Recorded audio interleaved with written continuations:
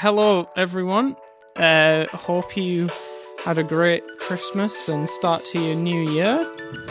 We are back at it again with the weekly uploads, all being well. We're gonna kick off 2022's podcast with the 40-Year-Old Virgin, which is not a new film by any means. Mm-hmm. It's not an old film. Mm-hmm. It's just kind of, it's comfortably in the middle. It was released, I get the feeling it was released in the time that I still feel like we're in, the kind of 2008 sort of thing. Right.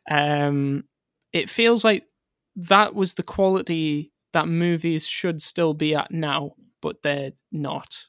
Right. They're like half the quality. Yes. You can't laugh because they're not funny. There's no artistry. But the 40-Year-Old Virgin, it just feels like it's from another time, but the time that we should be in. I hope that makes sense. I hope that it does. Well. It does make sense. It feels definitely detached from more modern values in cinema today, but yeah, it feels modern enough that we can make a podcast episode about it and relate to it in some way. Some of us more than others, of course. Yeah. I mean, you're one of the archetypal Christian men who get married before they're legally allowed to drink in America.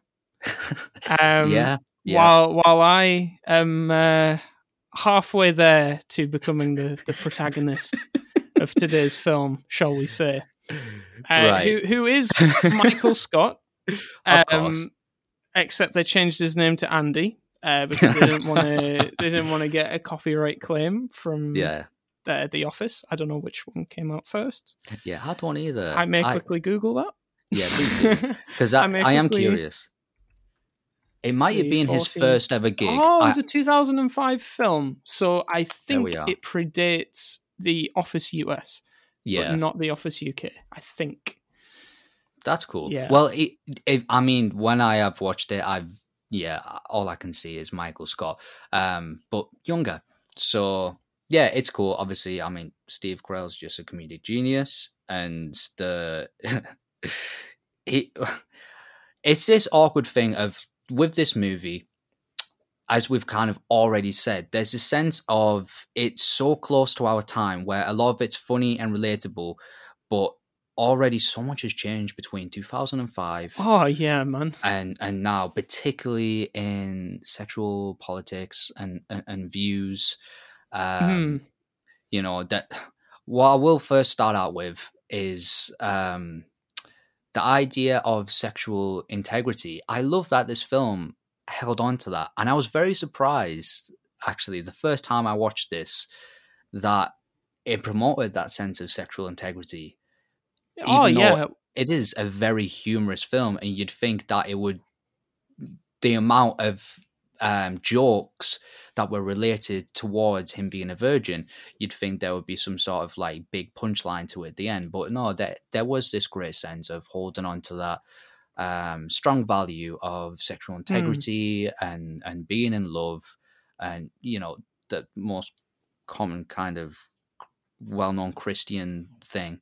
Which is interesting. Just when people found out, I've genuinely been asked, like, after people found out that I'm a Christian, they're like, "Have you had sex?" I'm like, "Dude, is that the only thing you want to ask me now?" Yeah, and is that the first thing that you ask people, generally speaking? Yeah, or is it only after you find out that they're religious? Right. Exactly, and it shows there's a massive stigma to it. So, well, this is what I think is the core interesting thing. Oh man, way to sound smart, Josh. No, the core appeal of the 40-Year-Old Virgin, I think, is that it begins with this element of irony to it, of humor, of poking fun at the concept, because the concept is meant to seem laughable to its audience, of someone who manages to get that late in life without ever getting laid. and that, oh man, you must be a total loser, right? But then it passes through that into sincerity. It makes it makes the audience follow the argument through to its logical conclusion. It's like, well, sure, maybe he hasn't hooked up with people in the past and been on all of these kind of quote unquote adventures, but this kind of the negative depiction that we get of this sort of like unrestrained sexuality, I suppose, of just being able to, sleep with whoever and for there to be no consequences. That whole lifestyle gets absolutely ripped to shreds by the film. Right. All of these guys, so the premise, of course, for those who don't know, because we have a habit of getting 5 minutes in before we actually talk about the plot. Correct. Yes. The plot follows Michael Scott. I mean, Andy. I mean... Michael Scarn, Prison Mike. Michael Scarn. Yeah. And Steve Carell. There we go. We follow Steve Carell, who plays Andy, who plays Steve Carell. And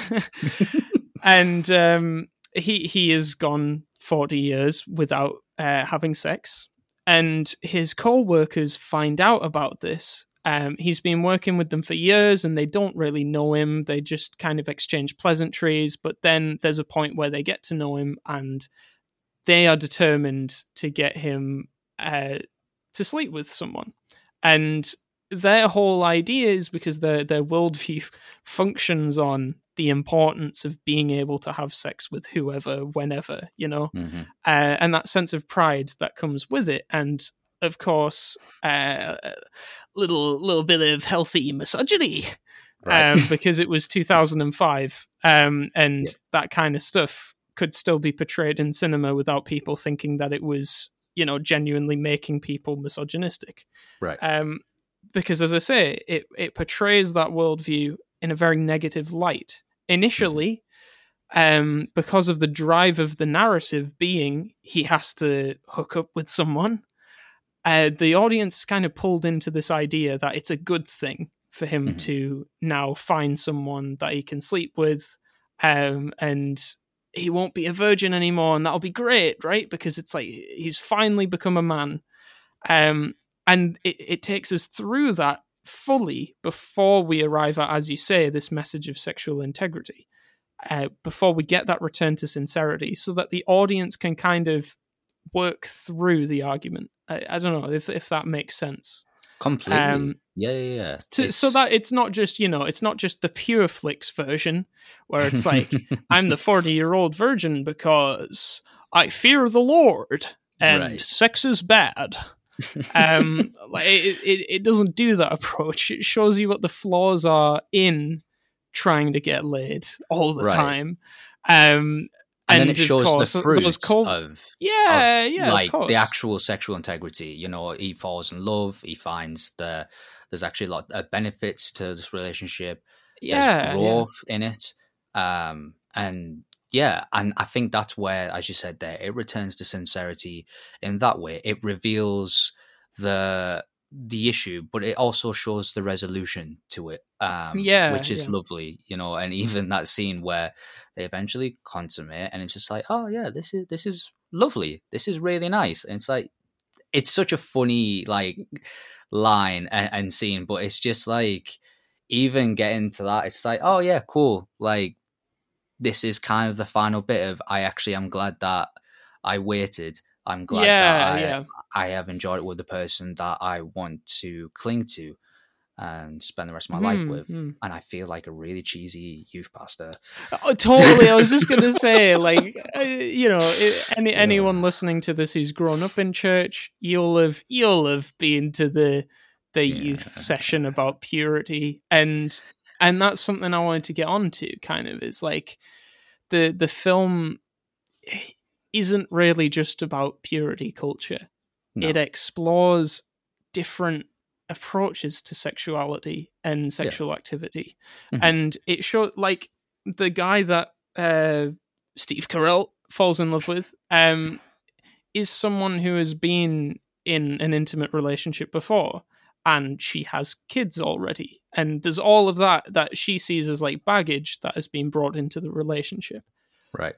But it gives this idea of redemption and grace that, like, actually, just because, you know, you've let yourself down in the past, or you've failed to live up to a certain standard of purity or morality, and of course, like, operating under biblical standards of purity, it is incredibly difficult, if very, not very difficult. nearly impossible, you know, to live through life without making any sorts of mistakes. Right. And so it offers that idea that actually, if you're not like this absolute weirdo, then there's a chance that, you know, you might have made mistakes, and that actually, even despite those mistakes, there are people out there who can love you for you and unconditionally. And so there's the idea, that actually Andy is able to. I need to check the other character's name. Is it Andy Trish? is able to love Trish. Yes, Trish. Yeah. It's all coming back to me now. Andy is able to love Trish more genuinely because of the fact that he's never been in another intimate relationship. Right. And that's the exact kind of love that she needs the most because of her previous experience. So it kind of gives this they complement each other. Yeah, complementarian. Yeah, I get you. It's late over here. I get you. Yeah, completely. That's it. It's, you know, even relating it back to the comparison of, say, like a youth pastor teaching like the youth about this kind of thing, and the ways that this film conveys, you know, as I've said before, the fruit and the beauty of this kind of relationship, and particularly the beauty of it being mended, is there is and it's obvious for those Christians who know the biblical text and, you know, have been in good conversation. But for those who are outside and see the stigma of like sex is bad, we hate it, it's like, no, sex is a very beautiful and joyful thing. And I've heard it be compared to fire, and that using the right context, it's great. It produces light, heat. You could even argue it creates a good atmosphere in terms of like a romantic atmosphere or stuff like that. Like fire has a lot of beauty and a lot of benefits, but used incorrectly, it can be very dangerous and can cause destruction.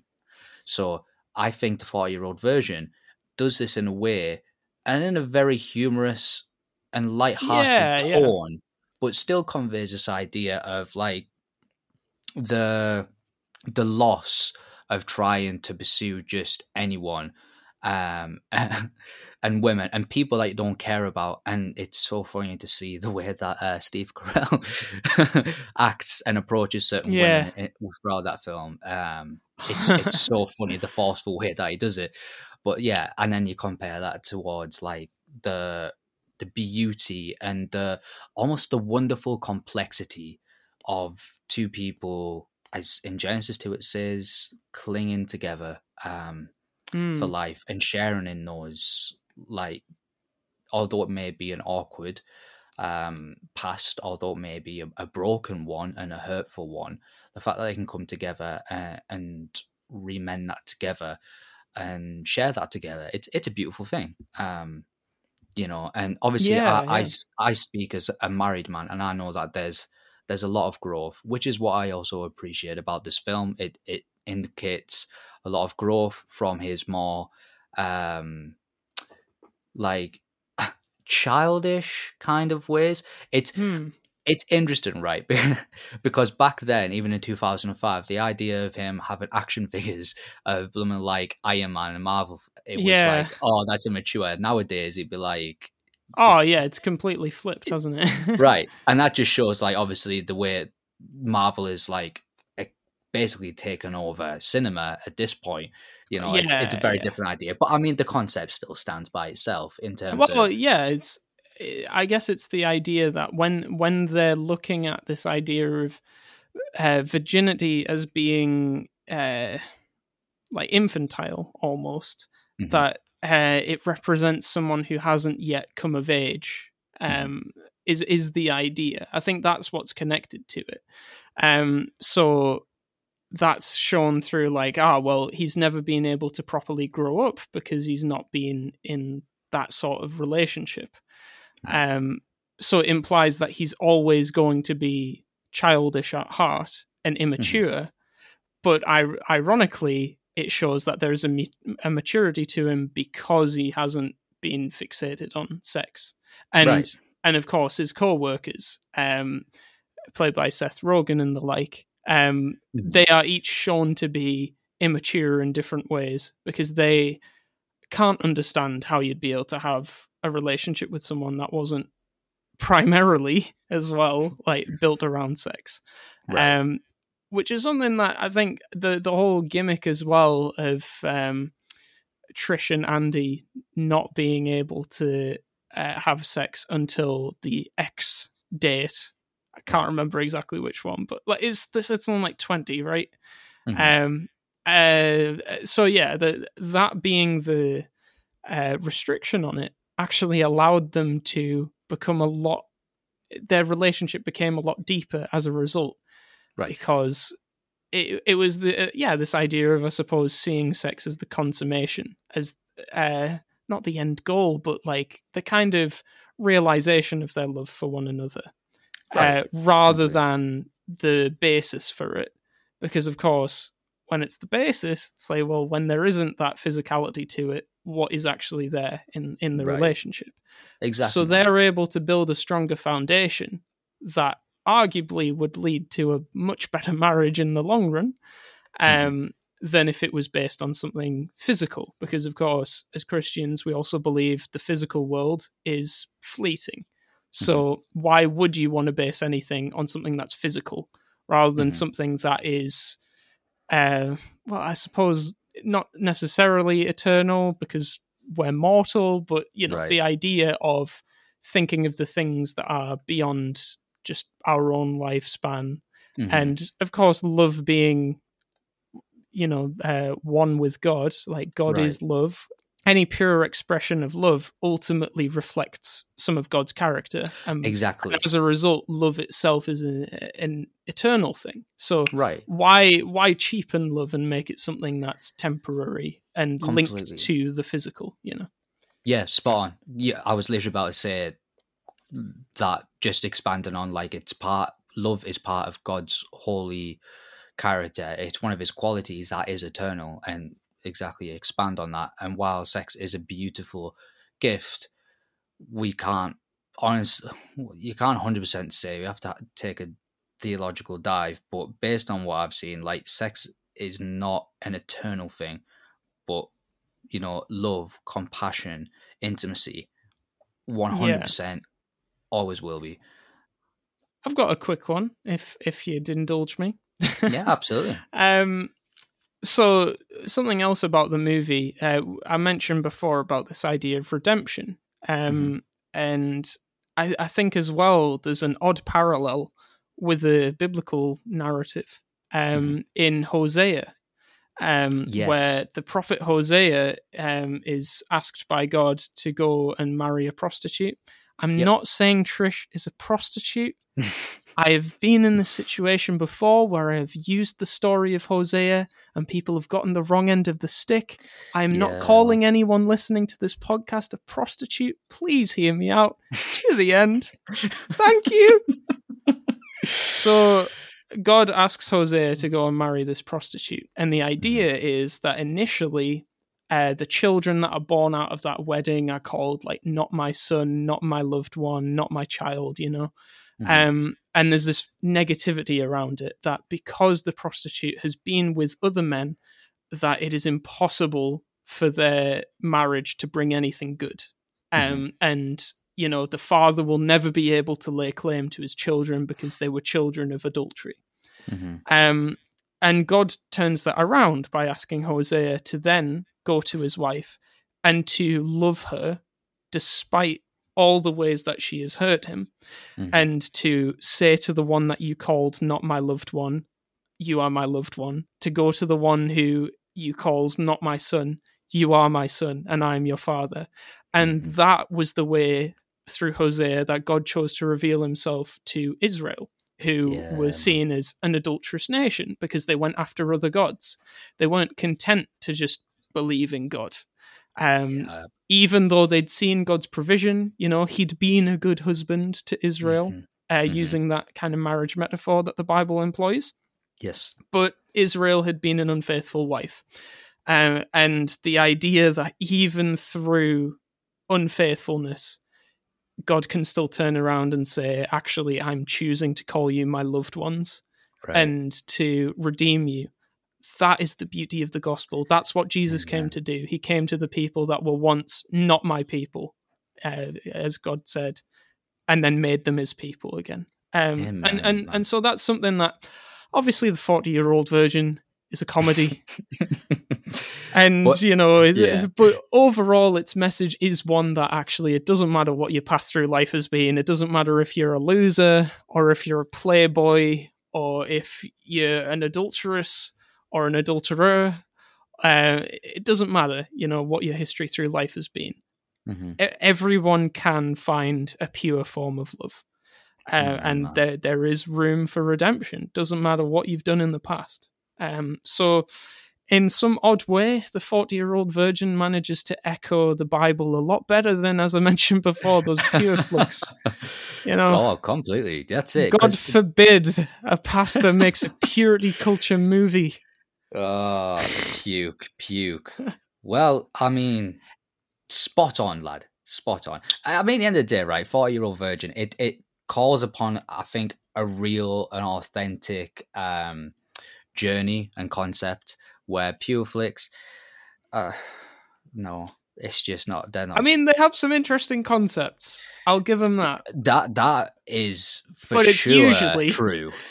What if movie, but written by a pastor, right, instead of a screenwriter, and then filmed and what by if like the sound directed by technician? the same pastor instead of a director? Mate. And what if acted by the same pastor instead of an actual actor? It's disgusting. We're going to have to at least watch one pure you know what? film. We'll throw him a bone. We'll do God's Not Dead sometime. Don't. It's the only. Why do you want me to suffer? Pure flicks type film you have to have seen. It's the only one. Why do you want me to suffer, man? We don't have to suffer through it again. We could literally record it right now. Please, no. But to be fair, we can give it, as you said, we can give it a fair and objective analysis. But this is already going on. No, way we too can't. Much. No, but I'm trying to be at least somewhat gentle and kind. All right, I'm trying to be compassionate. Oh dear. But yes, so this sounded like still a glorified version of a podcast you'd share with the youth group. So yeah. All right, to all our listeners, please don't have sex ever. Yes. Yeah. Have you seen Mean Girls? I thought you were going to be like, have you had sex? I'm like, Brandon, that's a bit personal. Right. No, I haven't seen Mean Girls, actually. Apologies. I need to see Mean Girls. Well, there's a scene from that was it. Also quite a personal question, I think you'll find. Asking me if I've seen Mean Girls. I don't know. It's a great movie. We've only been close friends for a few years, Brandon. Can't just drop the Mean Girls question on me. Yeah, okay, fair enough. Maybe I should have asked after we stopped recording. I apologize. But there's a scene where the coach literally says, right, don't have sex because it'll basically kill you. Then he's like, okay, take some condoms. It's so funny, man. So, yeah. It's the duplicity of culture. Right. We've gone on way too long. So, thank you for joining us. And we'll see you next week. Yeah, see you around.